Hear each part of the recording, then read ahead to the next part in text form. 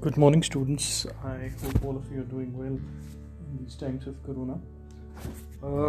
You had at least 4-5 classes till now as far as the subject of research methodology is concerned. And continuing from where we had left last time around, we've had a basic understanding of what research is all about. We've had a good understanding of what is the importance of research, what are the objectives of research. Today, I would like to shift your focus on understanding as to what are the different types of research which a student of research should have a basic understanding of. We'll get to the different aspects of legal research at a later point of time, but as of now we need to understand what basic research is all about and what are the different categorizations of as to what research is all about. And as to why the research is helpful to the research students, we've already sought the answers to that particular question. Nonetheless, I'll repeat it for you. Research is important for the students of law, or for that matter for any researcher, because it, number one, teaches them to inquire about things that are said and done rather than accepting or rejecting them at face value. Secondly, it teaches them to gather evidence for things that are said and done before making decisions. Thirdly, research teaches them how to gather evidence in ways that minimize bias. Number 4, it teaches them to consider alternatives before making decisions. Number 5, in the process they learn to evaluate things that are said and done from the weaknesses and strengths of those arguments or events. Next, it increases the chances of their decisions which are going to be helpful and realistic to others. Then it increases the chances that any advice that the student gives will be well judged. And finally, you can say that it demonstrates that the experience of doing real world research is different from the idea of how that research will go into the researcher's imagination, and this insight is of course valuable. In fact, humans are very prone to constructing ideas from nothing other than what is in their heads, what is in their minds, and being able to compare that to reality. It is important for living, for which it is important for living a coping life. So I hope certain aspects of why research is helpful to the students of law, and for that matter to any researcher, is clear to you. Now I'd like to shift the focus ahead on the concept at hand, which is what are the various categorizations of research. That means what are the different aspects of research. That means simple research. I'm not talking about legal research, which a student of law should understand. So let us try and understand the classification of research. In the next 5 minutes or so, I'll be focusing my energies on explaining the concept of classification of research. That means the various areas of research which a student of law needs to understand. So research can be classified on the basis of its nature. Specific nature of research is designed by their objectives and purposes, and on the basis of objectives, research can be classified as: number 1, inventive research. Invention of novel product which did not exist before. Such an invention is of course the outcome of consistent efforts made by the researcher for satisfying any necessity. Usually, inventive researchers are concerned with the material things, that is articles, instruments, machineries or devices. Theory or principle by which such thing has been produced, or it works in a knowledge searched by the researcher. Inventive research is basically concerned with pure science. Produce of inventive research depends on the personal skills of the researcher as to his knowledge and designing of the product. So such type of research is known as inventive research. Then category number 2, exploratory research. Exploration of unknown facts which though exists but not known by the society. Those facts which are mysterious or difficult to interpret are searched and introduced before the society by the researcher, and such a research is called generally as exploratory research.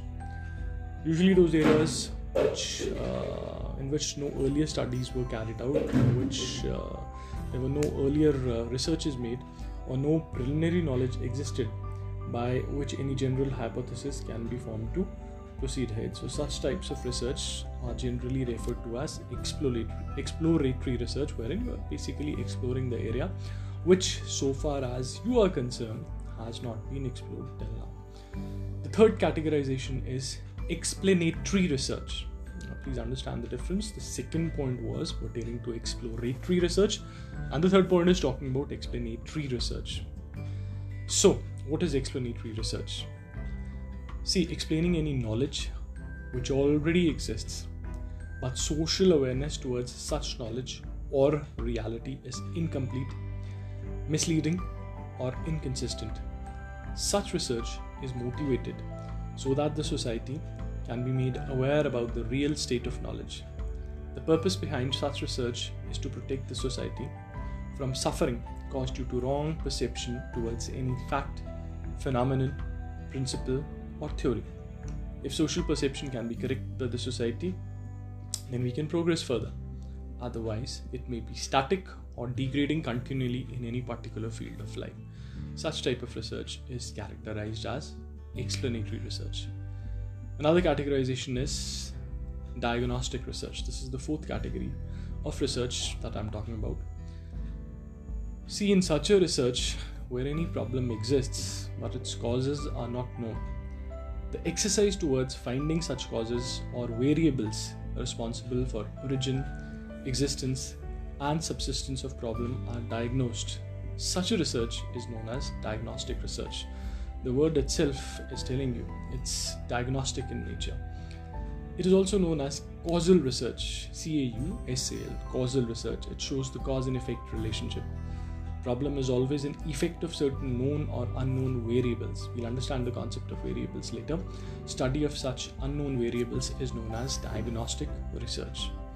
Then category number 5, remedial research. In such a research, the cause of any problems or a problem has already been identified or have already been identified, but how to prevent or control such problem still puts up a question mark.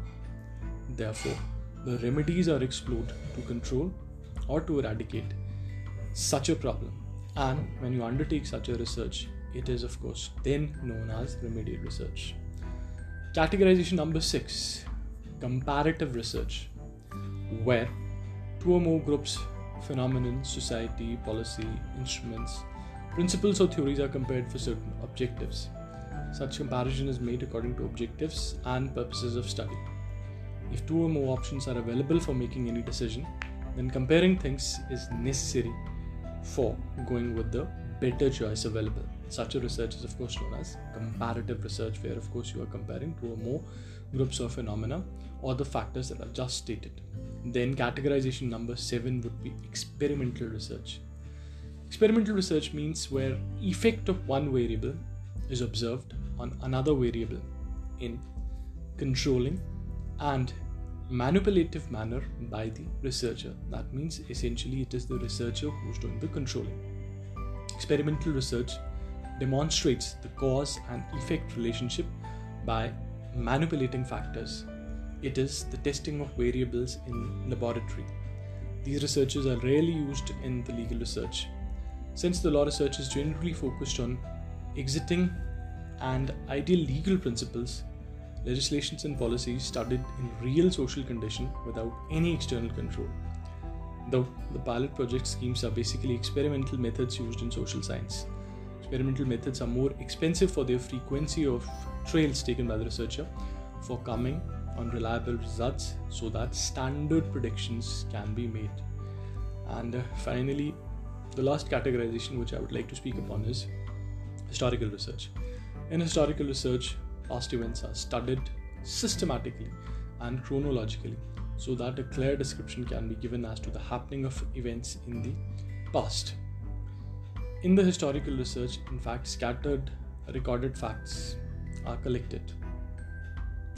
So, these were basically the categorizations as far as the research is concerned, and I hope I've been able to make my point clear as to the different kinds of research. Again, I'm emphasizing the concepts that you've just studied or the concepts that I've just spoken about are the categorization of research generally speaking. We haven't yet started with the legal research, and we haven't yet started with the ways in which legal research is done, and in the ways in which the categorizations of legal research could be affected.